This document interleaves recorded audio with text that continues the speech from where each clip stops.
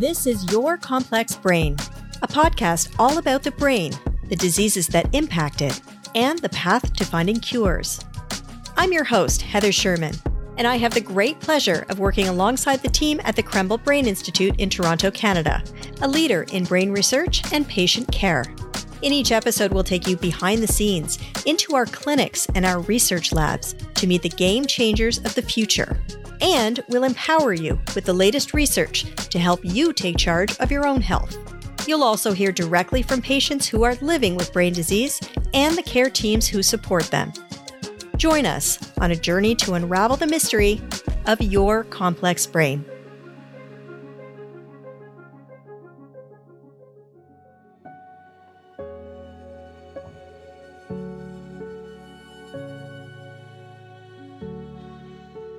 I love talking about my wife, but where do I start?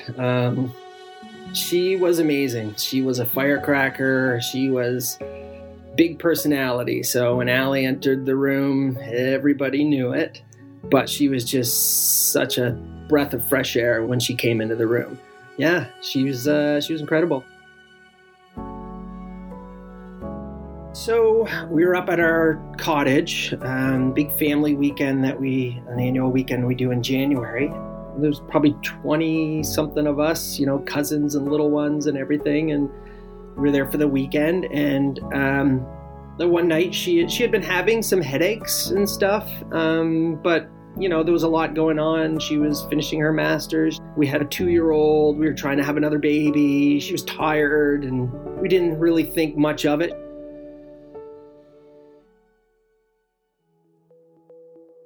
She had gone to bed early one night, and in the middle of the night, I felt her kind of shaking, and I thought she was nudging me, and she was having a grand mal seizure when I flipped the lights on, and, horrific, and, Emmett was watching from his crib, not sure what was going on. I didn't know what was going on, and it turns out she had a large brain tumor, and had emergency surgery. And then even after that, they couldn't stop the seizures.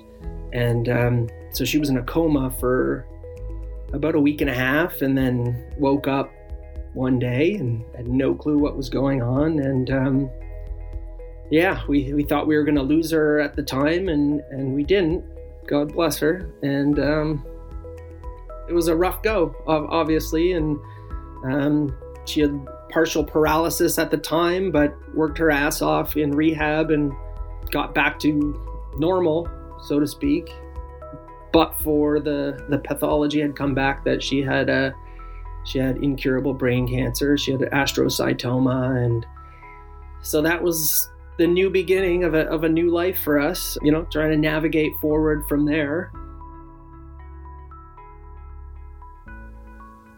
She didn't stop living. It was incredible to watch. She lived another 20 months, and we did some traveling, and we just spent every day together. And it was pretty magical. I was really lucky in that respect.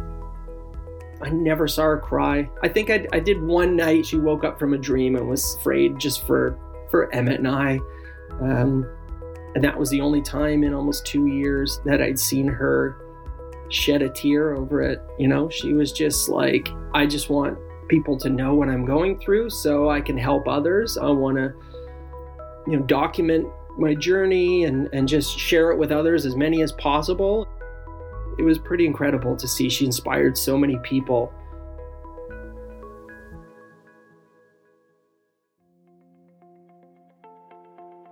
I see her in Emmett every single day. Like he's got her zany, comedic nature, and it's amazing. Really amazing. He'll be 7 in July, and what a remarkable kid. I mean, he's so funny, just like Allie. He's my whole world, right? Allie and he were my whole world, and she's always with us. So yeah, I'm blessed. We were in the Dominican last week and just had an incredible time, and we had hired a photographer to do some group photos and family photos. And when it was Emmett and I's turn to get up on this platform and suddenly a rainbow popped down behind us. Sorry, I'm going to get a little teary, but I always look for signs. Since Allie passed, stuff like that happens all the time, where, family photos, there's mommy. And Emmett said it too when he saw the pictures. There's mommy. She's gotten the photo. She photobombed us. So, yeah, it's pretty remarkable. Our lives and our world are filled with cliches about, you got to live every day. And, but I truly believe that. I try to live that every day. Allie inspired that in me, in us, because you never know. We had a perfect life. Cancer came out of nowhere. So don't wait to tell your kid, your partner, or your family, or anybody how much you love them. And just laugh every day, enjoy every day. Too many people waste time just stressing over, mundane things. And I know my Allie would give anything to have, just another afternoon hanging around with us. So don't waste it. You gotta live every day and enjoy life. There's too much negative stuff out there. So just enjoy the positives and make every day your best day.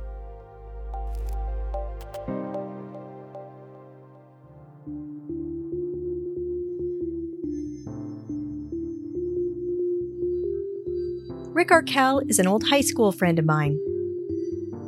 Hearing Rick talk about losing his beloved wife Allie to brain cancer at only 35 is heartbreaking, but sadly, not uncommon. There are more than 120 different types of brain tumors, of which a third are cancerous. Glioblastoma is the most common and most aggressive malignant form of brain tumor. Glioblastoma strikes suddenly, without warning, often in the prime of life. It's a devastating diagnosis for patients and their loved ones. But innovative new research, such as a blood test to detect and diagnose brain cancer, could be revolutionary in the field.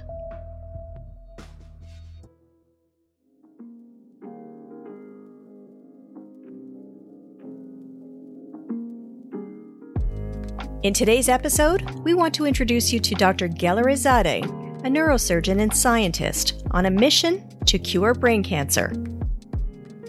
Growing up in Iran, Dr. Zadeh immigrated to Canada with her family in her senior year of high school. She struggled with adapting to a new culture, a language barrier, and freezing Manitoba winters. That resilience has served her well. Throughout her career, Dr. Zadeh has often been the only woman in the operating room or conference auditorium.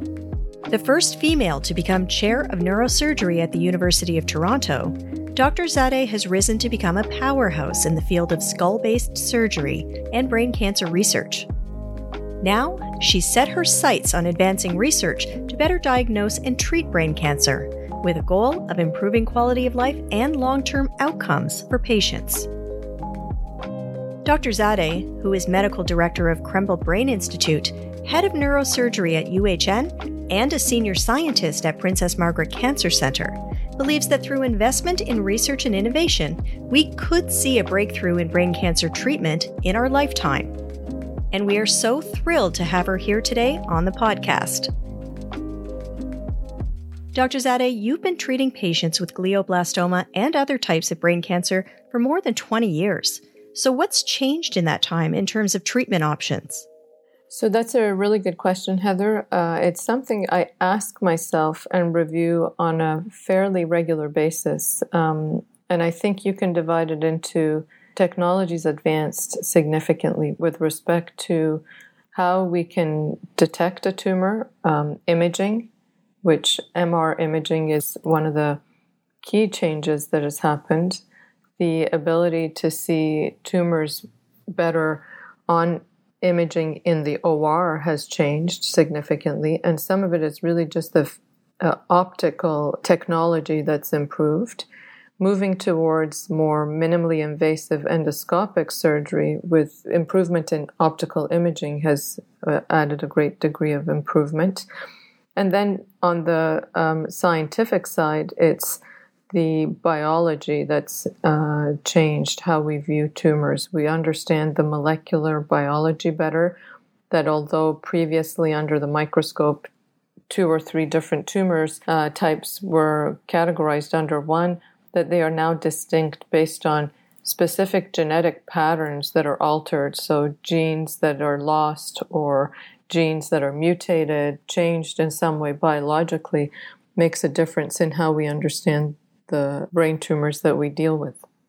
The last piece of it would be, I think as a whole field and medicine in general, we've come to really appreciate the value and recognition of the quality outcomes for patients, and what are some of the metrics of success that are defined by patients rather than by the healthcare providers. And that, I think, is an area that would dramatically change over the next 10 years or so. So patient-driven priorities that you would want to set your standards based on what's important to the quality of the outcome for patients' experiences. Well, I know patients are always the focus of your work.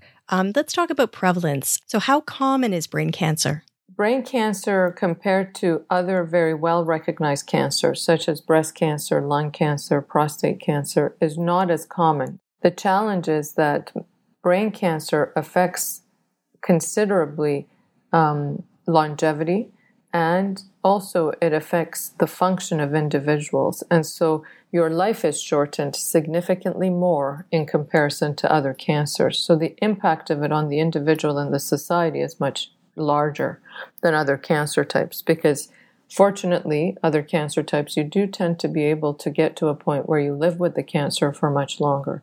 But majority of the malignant cancerous growths in the brain, you do not.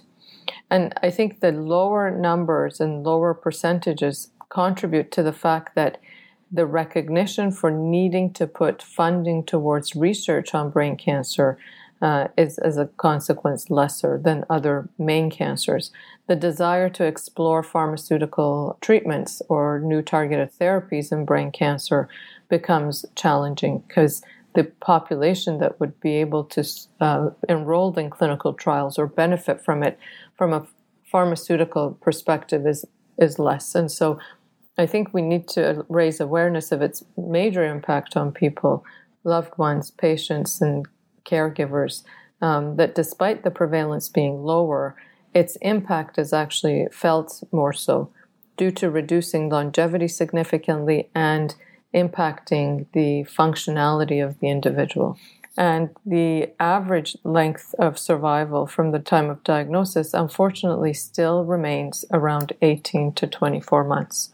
So a significant impact, and the diagnosis happens 60s, mid-50s range. So a considerable impact on the individual, again, their family and loved ones, when your longevity is suddenly reduced to such a dramatic extent. Well, I know you're a physician and you deal with patients every day, but it has to be challenging on a personal level, having difficult conversations. So what keeps you going? What motivates you?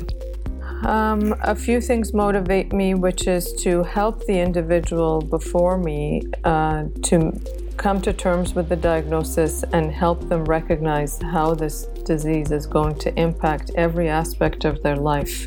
Of course, I do what I can, as best as I can, to remove the tumor completely surgically to give the person the best outcome.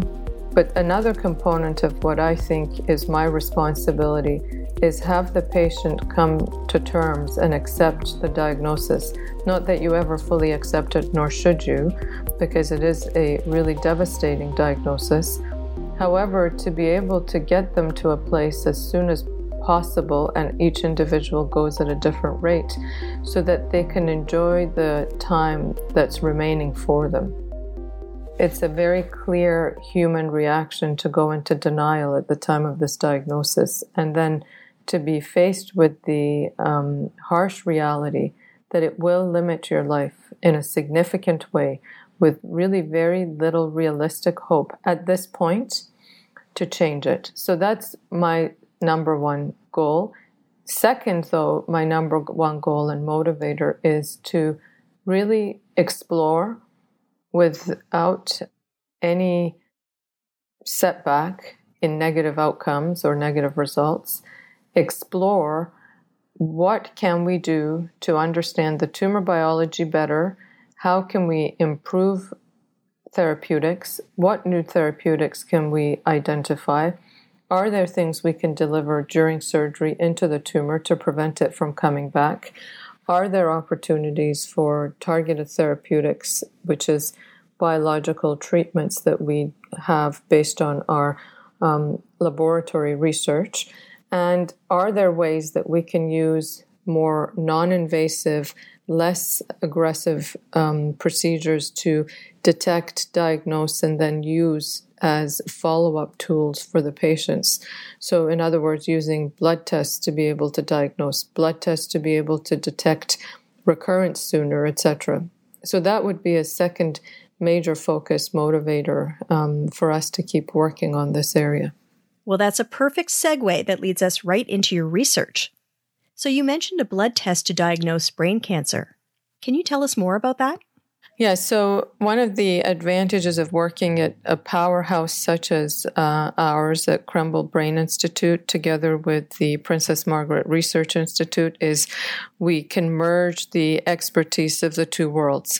And so in doing brain tumor clinical care, brain tumor research, and having partners such as Dr. De Carvalho, who comes up with innovations and being able to advance the forefront of cancer, we were able to really take this to the next level, which is merge his discoveries of plasma detection for all other cancer types with the work that we do to see whether we can in fact use that same innovative technology in a new way for brain tumors and detect whether an individual has brain tumor, and then are we able to, in fact, distinguish, discriminate, diagnose accurately the type of brain tumor they have, and also look for those genetic alterations that I mentioned that are important for distinguishing one brain tumor type from the other using that plasma.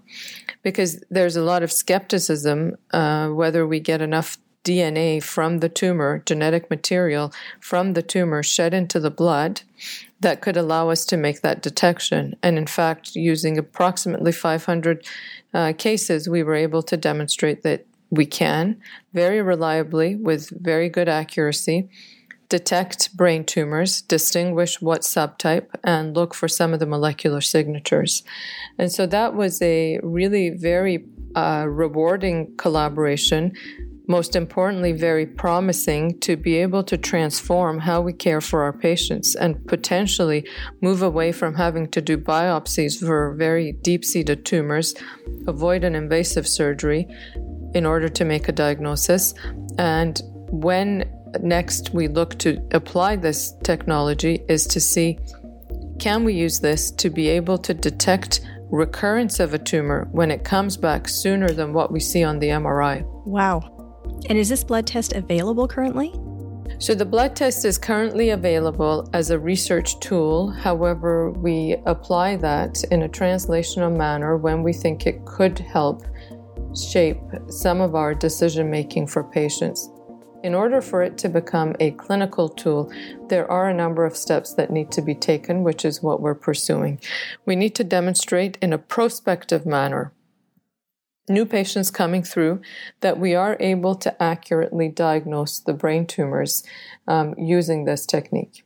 The next is to then have this done by a different group so that it's not specific to just our lab. And then the third is to actually disseminate this knowledge, advocate for it, and allow it to be integrated into clinical practice. So a comparable situation is we identified that if you analyzed a particular brain tumor type, which is called meningiomas. It's the most common type of brain tumor we get, in fact. Majority are benign, managed by surgery. But there's a proportion of them that do not respond favorably to surgery because they come back and they have a high recurrence rate. And so how can we tell if one person's meningioma is going to come back versus another person? And why does that matter? Because if it comes back early, you would potentially consider intervening with radiation. But if it shows that it's not going to come back for a long time, then you would avoid radiation. So we investigated this and found that there is a particular genetic alteration, we refer to it as methylation signatures, that can tell whether a meningioma is going to come back fast within a 5-year period or not at all, or at a slower rate.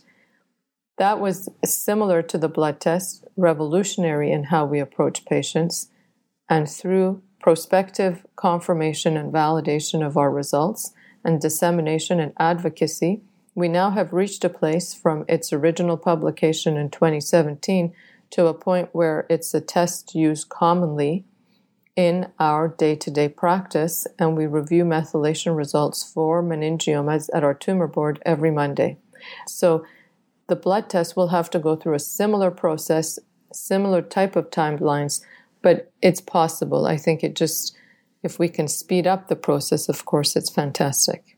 It's very rewarding to see that when you work on a project with a view to understand the tumor, with a view to then come up with a tool that helps us change how we manage the patients for the better, and then see that in fact there is an interest and an adoption of your results is really very rewarding. And most importantly, to see over the years that we've evolved in how we manage patients in that regards. But absolutely an amazing feeling to know that all of the hard work to become a neurosurgeon, do a PhD, do research, actually does pay off for a good reason. And so it is really quite exciting.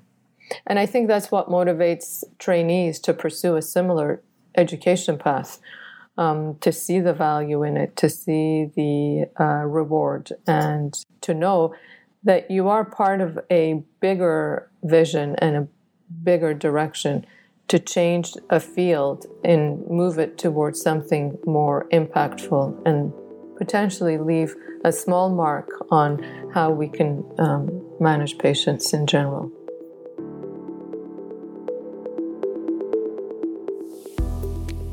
My name is Dr. Farshad Nassiri. I'm a senior neurosurgery resident at the University of Toronto and at the Krembil Brain Institute. I've finished my PhD under Dr. Ghellarezadeh. My interests are in brain tumor surgery and skull-base surgery. When I was growing up, I'd always thought that I wanted to be a scientist, wanted to be a microbiologist, but I had some personal family history where some of my family members were affected by brain tumors, and so I always kind of growing up came back to the idea of potentially going into medicine and potentially working in either the brain space or the tumor space. My cousin, who's my first cousin, Ramin, who's about 20-25 years older than me, had what I now know to be a diffuse intrinsic pontine glioma when he was a child. And we lived in Iran originally, and my cousin actually flew from Iran to the United States and Canada to get different opinions, and eventually actually had surgery in Canada for his diffuse intrinsic pontine glioma, which is a very devastating disease for children. It's a brain tumor in a devastating area of the brain. He's had, a very difficult brain tumor surgery by excellent surgeons, and by all accounts had an excellent outcome. But just by the fact that he had a brain tumor, he was, severely affected. And even as a child growing up, I could see the effects on him.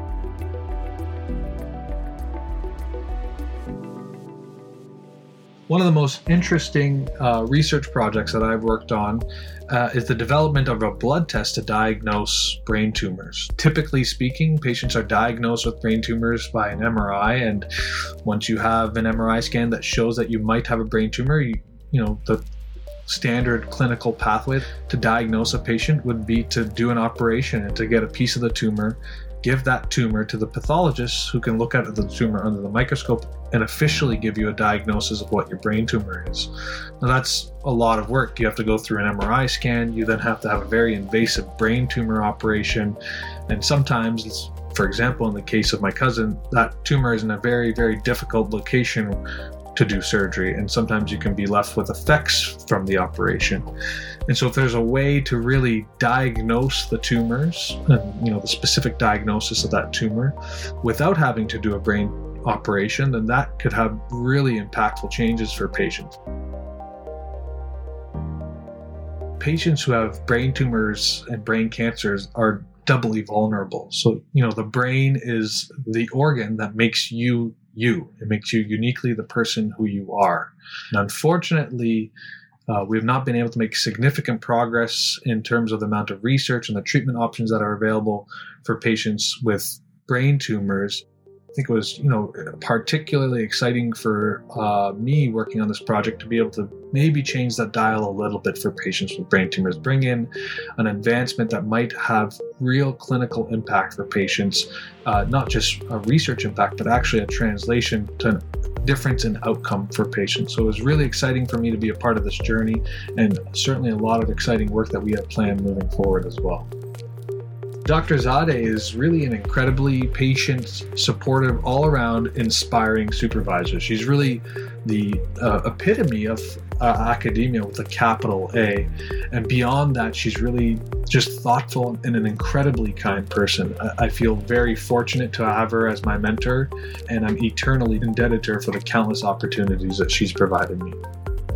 I think, all things considered, that is probably the number one thing that drives her. She wants to see patients with brain cancers be cured, or at least be treated in a better way than they are now. And I think that is, the absolute best way to describe her.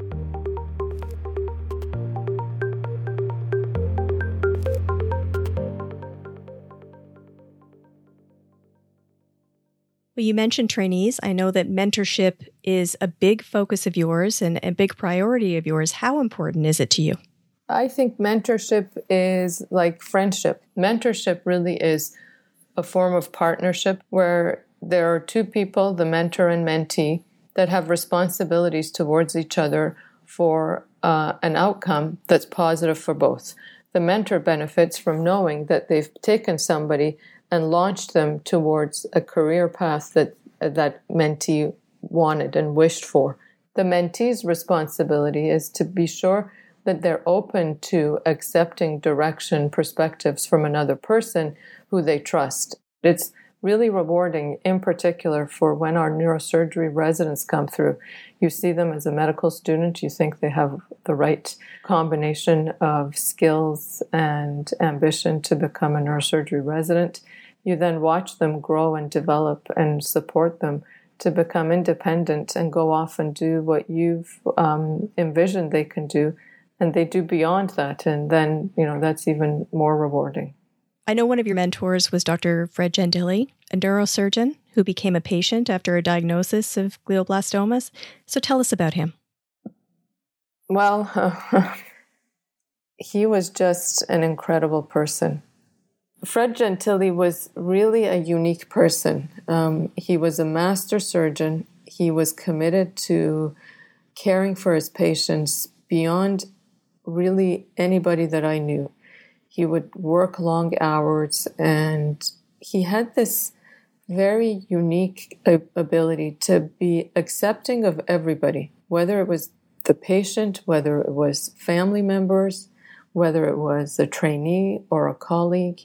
And he really did it with no bias. And a best example of it is when I was a medical student and residence afterwards, my interest in skull-based surgery at that time for a female to go into skull-based surgery was really very rare. And most people would have tried to discourage me. But quite the opposite. Without ever talking about this as being a factor, he provided me with support and trained me, and did so without ever making me feel like there's something different, a challenge, a bias, and he was there. he accepted who I was as I was, and we worked super well together. If I needed to run a case by him, if I needed to run an issue by him, if I needed to just vent about something, he'd be available. So I do definitely miss him. Well, I wanted to mention, Dr. Gentili was also a big advocate of research, particularly after his diagnosis. So we're just going to take a moment to listen to a clip from a tribute video recently. I was operating on a patient with a brain tumor. And I realized that when I was under the microscope, that my left side was not quite working 100%. And sure enough, the MRI scan showed up these 2 lumps in the right side of my brain. Can you imagine? Somehow you think that you're so special, but you're not. Doesn't matter that I'm a surgeon, that I'm a neurosurgeon. I'm a patient. The final solution to my problem is going to be not surgery. It's going to be research funding, molecular biology, looking at under the microscope to check the cells, see whatever. So that's so important.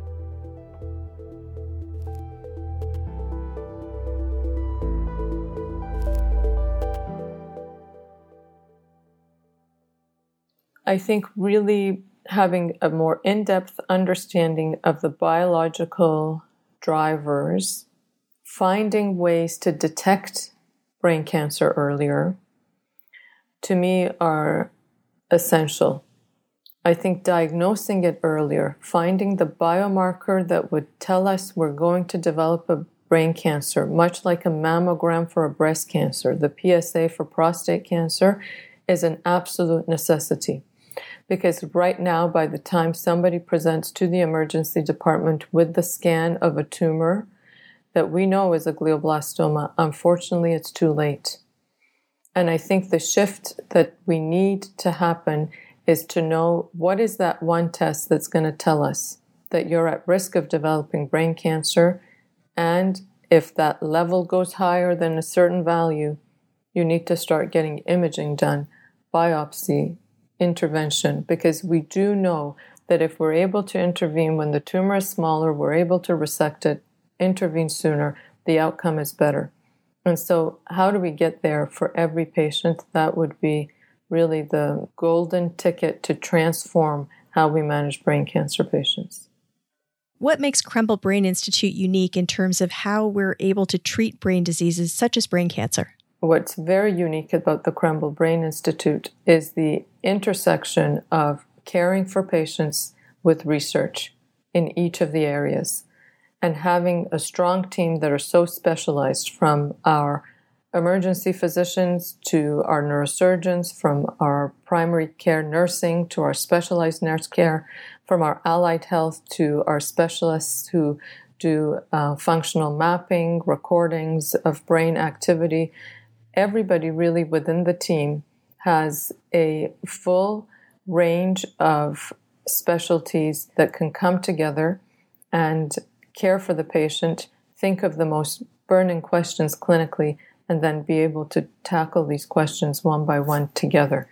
And so we divide our specialty teams based on the tumor types that we have. There are a range of brain tumors with various genetic alterations. Our teams are designed and created in response to those specialty types, because each brain tumor type requires a different approach. So we have a very dedicated brain metastases clinic, we have a very dedicated pituitary tumor clinic, dedicated skull base clinic, dedicated meningioma clinic. And in each of these areas, we have unique technologies that are designed to best treat the tumors and obviously the patients as a result. For example, our Gamma Knife treats a high volume of acoustic schwannomas. We have the laser interstitial therapy, which is the LIT in short, and it's very specialized for brain tumor surgery, minimally invasive surgery that converts an open operation to a catheter-guided surgery. So how does it do that exactly? So the LIT is a technology where you use a probe that's the size of a pen. It's inserted through an image-guided technique to the center of the tumor. Through that same probe, laser is delivered and it destroys the tissue. That destroyed tissue is then suctioned out through the same probe, removing the tumor, the debris, the dead cells, and really essentially taking care of removal of the tumor. With this technology, we can reach areas of the brain that we previously wouldn't have been able to, and it converts an open operation where the brain has to be exposed, the brain has to be dissected to reach some of these areas where the tumor sits, to a closed operation, minimally invasive, with no brain exposure, no dissection needed, and essentially you can convert it into a day-type procedure. That's incredible. It really is a revolutionary technique. We also have additional advantage at the Krembil Brain Institute, where we have one of the largest brain tumor banks in all of North America. We have accumulated and stored, banked, collected tumor from over 5,000 patients. This has served as a platform for multiple research projects within our institution and outside, placing us in positions where we can collaborate, learn from other researchers, and also have that guide some of the discoveries that we've made, such as the plasma biomarkers, and very few other institutions can do this. Could we see, based on all of these advancements in our lifetime, personalized medicine for brain cancer? Absolutely. I think we actually are. What I said about our methylation predictive modeling for meningiomas, that is precisely personalized medicine. Each person's tumor is analyzed. Each decision is made based on those results. So I would say that it's here, and it's going to increase and become more and more a reality for all brain tumor types and for every patient. So absolutely, I think that is possible for brain cancers at the Krembil. You've come up against a lot of barriers in your life too, in your career. I mean, you talked about some of the support and some of the mentorship, but how have those experiences, especially as a woman in neurosurgery for so many years, how have those carried you through to this moment? My answer evolves. I think if you view every challenge as surmountable and every problem having a solution that needs you to figure it out, then I enjoy that. And so I think that's what's motivated me to move through my career and life, figuring out how to get over a barrier or how to find and navigate my way through a challenging situation. I think that somehow must motivate me because I enjoy doing it. And in the process of doing that, I've learned something. I learn about people, I learn about the environment, I learn about myself as to how I can, expand my perspectives. The title of this episode is Meet the Woman Who Wants to Solve Brain Cancer. So ultimately, what's your hope in terms of what you want to accomplish in your career, that you haven't already? My hope really is that work that I do on an individual level helps people, whether it's with removing the tumor or, as I said earlier, coming to terms with their diagnosis. My hope is that the skill sets that I've acquired, I've reached that moment where my skill sets are probably at the best that they would be able to perform intricate surgery, that I can sustain this for as much as possible. I hope that I inspire others to do what I do and continue in the pattern and manner that I like to conduct myself, doing neurosurgery, caring for patients, doing research. And I hope that the research we do does transform how we approach our patients, and that there will be some memory of that so that after I'm no longer in the field, there will be a continuation of what we contributed to the field. And finally, what's your message to people who may be listening right now, who might be struggling with brain cancer themselves or have a family member who is? I think the best approach or the best message, I would say, is to not hesitate to seek information and to not hesitate to talk about your experiences and the fears and challenges that you face, because unless they're known and voiced, it's always difficult to know how this diagnosis and the disease affects each individual. And so I think on a personalization of medical therapy, how you travel through this journey needs to be individualized to the person, because each of us have different wishes. And sometimes that's challenging. And I think I've really learned that from watching Fred go through his diagnosis and get to the end of his journey. His resiliency is, of course, noteworthy, but highlighting to me that what he wanted was really very unique to him, as it is for every patient. And also, nobody knows how they're going to react until you're faced with the diagnosis, not even your loved ones. You really don't know how you're going to react until you're faced with the reality of it.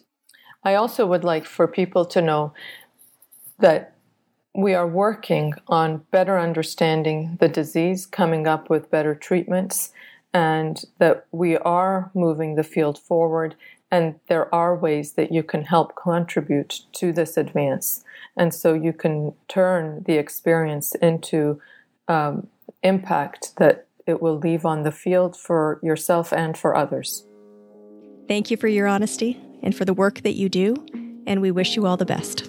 Thank you very much. This has been a wonderful experience.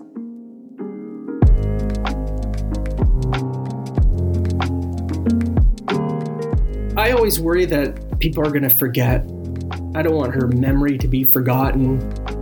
You get into your lives and time passes, and she was such an incredible spirit. And I know it lives on in the people that we know and love. I want people to remember how strong she was. I want people to remember what kind of mom she was, what kind of friend she was. And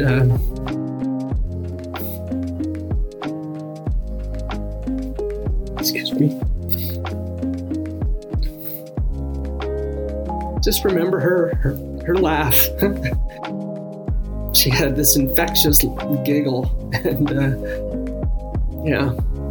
just a zest for life. And she was unforgettable.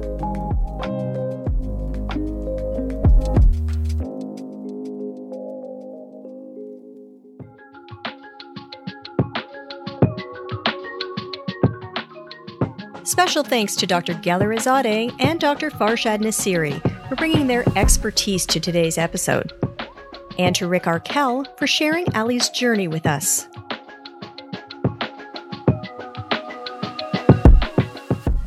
If you'd like to hear more about Ali and Rick's story, head to our website at uhn.ca/Kremble and click on the show notes for today's episode. This episode of Your Complex Brain was produced by Jessica Schmidt. Executive producers are Tobin Dalrymple with Pilgrim Podcasting and Carly McPherson, with production assistance from Dr. Amy Ma, Twain Pereira, and Suzanne Weiss.